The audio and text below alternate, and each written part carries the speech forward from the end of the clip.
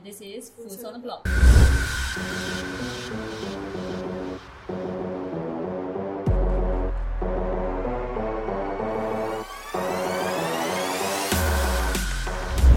In the crypto space, Coinbase wallet will be ditching 4 tokens. They will no longer support Bitcoin Cash, Ethereum Classic, XRP, and Stellar XLM. Although the asset will no longer be supported, users with balances will still be able to withdraw after that date with a recovery phrase. According to Coinbase, they cited low usage as a reason for delisting the 4 tokens. The last we checked, XRP still remains as the top 10 largest cryptocurrency by market cap, whereas Bitcoin Cash and Ethereum Classic, which are fork versions of the Bitcoin and Ethereum, have both lost large portion of their total cryptocurrency market share since being issued more than 5 years ago. Then we have BlockFi. Just earlier this week, BlockFi filed for Chapter 11 bankruptcy protection, citing exposure to the collapse of the FTX exchange. They told the US bankruptcy judge that they are the antithesis of FTX and they would seek to return customer funds as quickly as possible. It was known that FTX had engineered a bailout of BlockFi over the summer. If you remember, the collapse of the Luna and Terra USD cryptocurrencies set off a cascade of liquidity events in the digital assets market. The deal had included a credit line of $400 million that BlockFi could tap on. According to an affidavit, the company borrowed about $275 million and then sought $125 million more on November 8 last month. FTX did not provide these additional funds and it filed for its own Chapter 11 bankruptcy protection days after. Then in Singapore, Lawrence Wong, who is the Deputy Prime Minister and also the Finance Minister, has also addressed his views on Temasik's investment in FTX. He said, "It is disappointing when there is a loss by our investment entities, as in the case of Temasik's investment in FTX.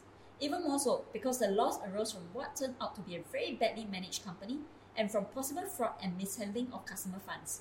The fact that other leading global institutional investors like BlackRock and Sequoia Capital also invested in FTX does not mitigate this." Apparently, Temasik's $275 million investment loss in FTX will not affect the stream of income from the reserves available for the government's budget, or the net investment returns contribution, NIRC.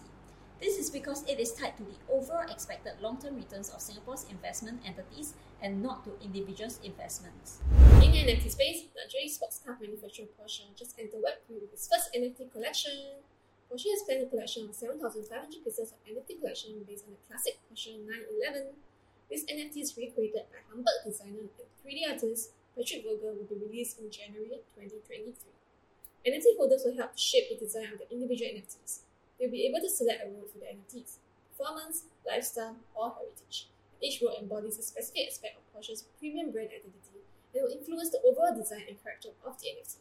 So basically, owners can let the style and situation mood flow into the visualization of the NFTs. In addition to help shape the aesthetic of the NFTs, owners will also get exclusive access to experience in the virtual and real world.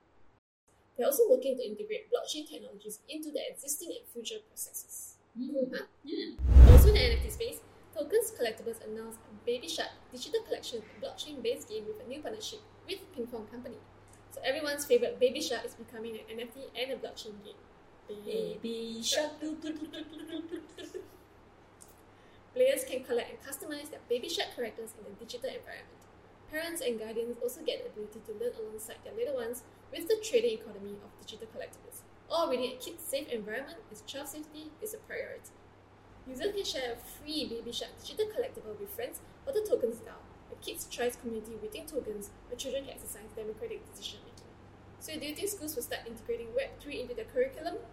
I think it's going to be a slow process, but eventually they will all get there. I think soon. Soon? Okay. Alright, we have come to the end of today's update. Thank you so much for watching or listening. Signing off, Foods on the Block.